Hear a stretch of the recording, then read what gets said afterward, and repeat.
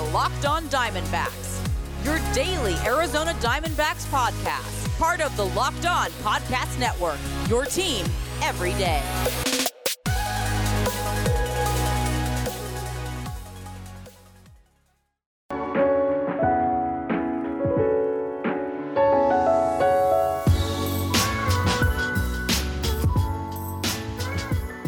Welcome back to the Locked On Diamondbacks podcast, a part of the Locked On Podcast Network. Your team every day, listening to who? The always charismatic host of this podcast, Miller Thomas. I'm a multimedia journalist and I'm a graphic designer, so please go check out my website, MillerThomas24.myportfolio.com. On there you can see all my latest work, from my packages to my articles to my photos and my graphic design. For today's show, we got Paul Francis Sullivan, please call him Sully, back on the pod, and we're discussing Tyler Gilbert's historic start, the no against the San Diego Padres. We're going to be talking about that today, and then we're going to be discussing the Field of Dreams game, Chicago White Sox versus New York Yankees, just the atmosphere, the vibe of the game. So we got a whole bunch I want to talk to you guys about, but first, join Walking Baseball Encyclopedia, Paul Francis Sullivan, please call him Sully, every day on Locked On MLB for a unique look at the majors, both present and past, featuring exciting guest interviews and routine check-ins from Locked On MLB Network's team of local experts. Subscribe to Locked On MLB today on the Odyssey app, wherever you get your podcasts. Now let's jump right into the conversation with Sully Baseball of Locked On MLB. I have been a guest on his show so often that I think that I'm technically the co-host of Locked On Diamondbacks. I could be wrong, but he's our friend. He's your friend. He's a fan favorite. It's Miller Thomas. How you doing, man? The fan favorite. Good. I'm doing good. Yeah, basically you're a little co-host now. We've been doing our power rankings, and it's been like a 2-week, run for you on my podcast. Yeah, I've been checking that, and the great thing is I never know what the heck I said. So basically, I can just go on there. No, there you are. You're the fan favorite. Hey. Right there, the fan favorite, Miller Thomas. How you doing, man? Yeah, after a podcast, I usually black out, so I always have to go back and listen to them because I always forget what I say. Oh, there have been a couple of times I'm like, I know a great topic for this podcast. I start writing it down, and then I kind of look up and say, has anyone else covered the same topic? And I had. Like, I'd completely forgotten I had talked about that. But you know what? I've done nearly 2,000 episodes, both between this and the old Sully Baseball. Well, I did Sully Baseball for 1,900 episodes. Mm-hmm. And now I've been doing this for a couple of years. So you'll forgive me. Every once in a while, I'll repeat myself. Now, do you have a blog too? I always see you post I used to write the old Sully Baseball blog. I used to do 2 or 3 times a day. And I wrote some super long entries in the past. But I found that there's 24 hours in the day, and you're supposed to sleep during some of them, and you're supposed to be earning a living in others and being a decent father. And I mean, there's all of a sudden something had to give, and everything I used to write out, I'll say here in the podcast. Is this a therapy session? Are we in the middle of a therapy session? Hey, I don't think you want me as your therapist. I'll just say that. No, I really don't. I got my own issues I'm trying to work through right now. You've got a prescription. But here's the deal. You are a fan of the Arizona Diamondbacks, or as I like to call them, the team that very well may keep the Padres out of the playoffs. Hey, now. And we'll bring up Javi Reyes and the host of Locked On Padres on this one. But this weekend, a strip-mined Arizona Diamondbacks team brought out a guy who before Saturday had as many major league starts as you. It's true. Mr. Tyler Gilbert, no wins, no starts, decent year in, Reno was their AAA team, had made, I think 3 relief appearances. Yeah, 3 relief appearances. And why don't you tell us what happened? Yeah, I mean, Tyler Gilbert, in the first career major league start of his career, throws a no-no against the San Diego Padres. First time a guy made threw a no-no in his major league debut, starting at least, since 1953 with Bobo Holloman, I think. There were 2 other guys that did it too, but those were pre-1900s. Yeah, I was about to say, you almost can't count that. I mean, that was they were playing with the big, huge mustaches and talking about, I hear Oklahoma's going to be a state soon. You know, Yeah. it was a very different time. I mean, Bobo Holloman, and how often do you bring up Bobo Holloman in? I probably shouldn't talk because I'm the host of Locked On Bobo Holloman, where we break down Bobo Holloman's career 5 days a week. But man, oh man, what a night! What a night for the Arizona Diamondbacks and a kid who, I'll be dead honest, I never heard of him before Saturday. Yeah, I can't blame you. I mean, this was someone that was acquired in the Rule 5 draft last winter, but the AAA portion of it by the Arizona Diamondbacks. And he didn't pitch in 2020 because of the COVID season. Minor league year wiped out. So you know what he did last year? He was working as an electrician with his father. So he was getting his hands dirty last year. And he's saying, like, he'd rather be playing baseball than doing what he was doing last season. So it's a great story. His family was in attendance last night, family in attendance for his Major League debut earlier this month, because this guy debuted in August. Like you said, 3 relief appearances, so he hasn't been around this long. 27-year-old rookie, and in his first Major League start goes against the San Diego Padres, who, they're tailing off right now. They might be in a spiral, but they're a Major League team with all-stars on it. Loaded roster. I mean, we thought this was a World Series contender entering the year. So to see Tyler Gilbert, on the worst team in baseball, got to watch out for the Orioles. D-backs, I just looked at the MLB standings. D-backs and Orioles tied with the same amount of wins right now. D-backs still have them, 2 up in the loss column. So we still got the number 1 pick right now, but, we got the Orioles on our heels all of a sudden. I'm going to throw something out that makes the Tyler Gilbert no-hitter even weirder. Okay, This is his first start in the major leagues. Throws a no-hitter. Tough to top that. He made 10 starts with Reno. And again, he's 27 years old. He's not like a big prospect. He's 27. Yeah. And, he pitched okay in Reno. And Reno's a bit of a launching pad. But, he kept his ERA to a respectable 3.44.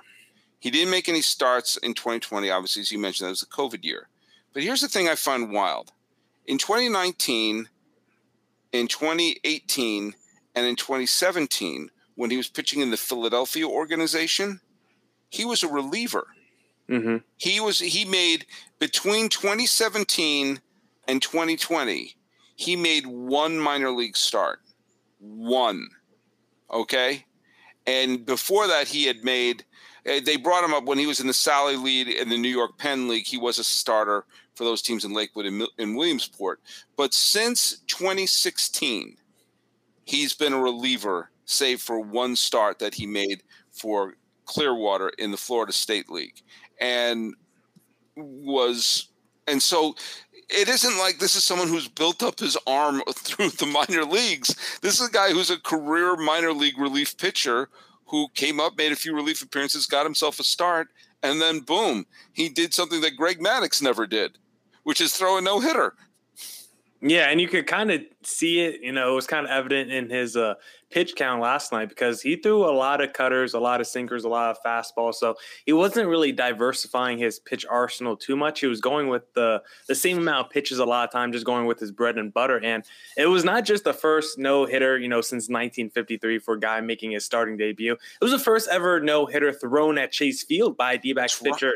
That's ever. right. So it was just like big-time history all the way around. So it was just a special night for Gilbert and the D-backs organization overall, because we know how tough the season has been. Not a lot of good calls for Torey Lovullo through the year, but he made a good call starting Tyler Gilbert Saturday night. Sully and I will continue talking about Tyler Gilbert and his magical start, but did you know 85% of people who play daily fantasy sports lose? Is it really that surprising? The game is rigged against you. You're playing against thousands of other lineups, not to mention experts who have more tools and more time. You don't stand a chance. Introducing Stat Hero. It's the first ever daily fantasy sportsbook that puts the player in control and winning within reach. Here's how it works. Stat Hero shows you their lineups and dares you to beat them. It's you versus the house in a head-to-head fantasy matchup. You name your stakes, winner takes all, you have the advantage. Stat Hero is showing you their lineups ahead of time. No one else does that. You are in total control. Stat Hero is DFS the way it was meant to be. One-on-one. Play Stat Hero now and change the odds. Go to stathero.com/lockedon. Sign up for free And right now, you can get 3 times back on your first play. They're giving you 300% match. That's unheard of. Go to stathero.com/lockedon. stathero.com/lockedon.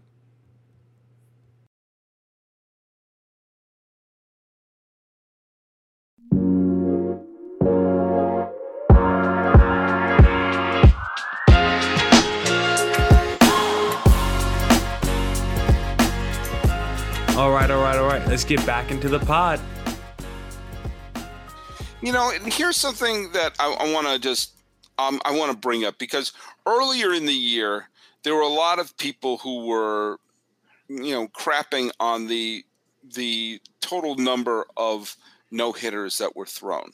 We've now had the most no-hitters thrown in a season in the history of baseball. And there were a lot of people saying, it's no longer as special. It's no longer as special. Is it special? I don't know. Maybe not. So, no, not so much. Yeah, it is. And I'll tell you one of the reasons why it is you just mentioned the Orioles, who are running neck and neck with the Diamondbacks to be the worst team in baseball this year. What's one thing they have in common this year? They both have had a no-hitter. John Means threw a no-hitter against Seattle on the 5th of May, and Gilbert threw one the other night. Bumgarner? Oh, do we count that? Half no-hitter? Give me 1.5 no-hitters on the year. All right, we'll give you 1.5. But the Gilbert one, that was magic. I mean, look, whether or not you're going to count Bumgarner's or anything like that, it was a 7-inning game, 7-inning no-hitter. He did not allow a hit during that. Does that count? I don't know. Neither do you. But the Tyler Gilbert game was magical. That is that's a great story. That's probably going to be the highlight of his career. I mean, I don't see him becoming a Cy Young contender, but who knows? He could wind up being a solid major league pitcher. But the point is, for a fan base like the Arizona Diamondbacks, like the Tigers with Spencer Turnbull, although the Tigers have been playing pretty well recently, you got to have that moment in the middle of a lost season. Heck, the Cubs, the last great moment they had was their combined no-hitter in Los Angeles. And then since then, they've done a wonderful impersonation of the Hindenburg. But the Diamondbacks and their fans got to have a really great moment in the middle of what has been a dreadful season. And I don't see what's wrong with that. No, I'm happy to see it. I mean, it was definitely the biggest high I've had as a D-backs fan since probably early May, when we thought they were going to be kind of good when they were 2 games above 500. But recently, the D-backs in the second half, they've been a little feisty out here. Yes, if you just look at straight up win-loss record, might not tell the whole story, but there's been games when they've been down 5 runs and come back, and then the Giants walk them off or something in the 9th inning. They've had games where they've come back and the pitching hasn't looked too bad. Their pitching has looked pretty solid with a Bumgarner. He's been elite recently. Merrill Kelly, he's had his first bad start in like a month and a half, 2 months. So this D-backs rotation has given me a little confidence that maybe it could be good enough for a wild card spot next year. Now, I still think the bullpen is the worst in baseball, but I think the rotation, as we talked about, could be at least, on the Giants level next season, because if you just look at, name value on paper, it's not like the D-backs rotation is in a, different world or a different planet than the Giants rotation. So I'm starting to like this D-backs team, and they're giving me some optimism going into next year that maybe they could be a little feisty. And remember, they are a major league team. They don't want to have the reputation of being steamrolled and by other teams. So maybe, just maybe, there's a little bit of pride going on with an organization saying, hey, don't treat us like we're an easy 3 or 4 wins. You got to beat us. And if you can't beat us, it's going to be because we outplayed you. It's not going to be because of talent. We're going to out-hustle you. We're going to out-pitch you. We're going to do all this other stuff. And it's always room for upsets and everything like that. Well, there's always room to have you on the podcast, and evidently there's always room to have me keep doing guest appearances. I think I'm going to be on a couple episodes this week as well. I love being on it, man. You know it. Tell people where they can follow your podcast. Yeah, follow me personally on my personal Twitter at CreatorThomas24. You know it's me when you see that blue check mark, or just look up Locked On Diamondbacks on both Twitter and Instagram for the podcast handle LO_Diamondbacks on Twitter. Was that a jab at me that you're verified and I'm not on Twitter? Was that what that was about? No, Sully. I just need to let the people know. They just gotta know where that's the real me, and that's what the blue mark tells them. Okay, well, because there's a lot of Miller Thomas impersonators out there. In fact, I used to make a lot of money doing that for weddings. It's like, we need someone to come in and imitate Miller Thomas. Well, you got the hair. You got the hair for it. Look at that. Look at that. Look at that. I think you and I can pass, man. You and I could pass as twins. Sully and I will discuss the Field of Dreams game, but did you know Built Bar has so many delicious flavors? They got coconut, cherry barcia, raspberry, mint brownie, double chocolate, salted caramel, strawberry, orange, cookies and cream, German chocolate. There's a flavor for everyone. The reason why I love Built Bar is because it's healthy. I'm a health conscious guy, and Built Bar tricks me. I think that I'm eating a candy bar when in reality I'm actually eating a protein bar that's low in calorie, low in sugar, but high in protein and high in fiber, so it's great for that keto diet. Just go to built.com, use promo code LOCK15 for 15% off your next order. Promo code LOCK15 for 15% off at built.com. Did you know BetOnline is the fastest and easiest way to bet on all your sports action? Baseball season is in full swing and can track all the action at BetOnline. Get all the latest news, odds, and info for all your sporting needs, including MLB, NBA, NHL, and all your UFC MMA action. Before the next pitch, head over to BetOnline on your laptop or mobile device and check out all the great sporting news, sign-up bonuses, and contest information. Don't sit on the sidelines anymore, as this is your chance to get into the game as teams prep for their runs to the playoffs. Head to the website or use your mobile device to sign up today and receive your 50% welcome bonus on your first deposit. BetOnline, your online sportsbook experts. Promo code LOCKED ON.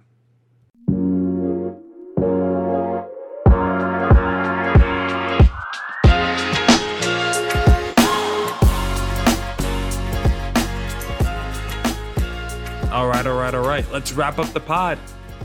All right, we got Sully Baseball of Locked On MLB. You guys got to know who this is. It's basically, he's been joking, the new co-host of Locked On Diamondbacks, because he's been on an insane run recently on the pod. Sully, I guess, say what's up to the listeners. It hasn't been that long since they've heard your voice. I feel like I should be paying taxes in Arizona. That's how long I've been doing Locked On Diamondbacks. But hey, you always want to line yourself up with the best. And if I can be with the Diamondbacks in any way, shape, or form, I think it's only going to help my career. No, I'm with the best with Miller Thomas, and I love talking to you, man. So hey, well, the D-backs on the heels of the no-hitter, we are the best right now. For at least one night, for at least the weekend, where we're having a magical weekend. He owned baseball that night. That was his night. It's been a magical few days of baseball when you stop and think about it. It's been a magical few days, and we're actually not here to talk about Tyler Gilbert. We just talked about him on Locked On MLB, so go check that out.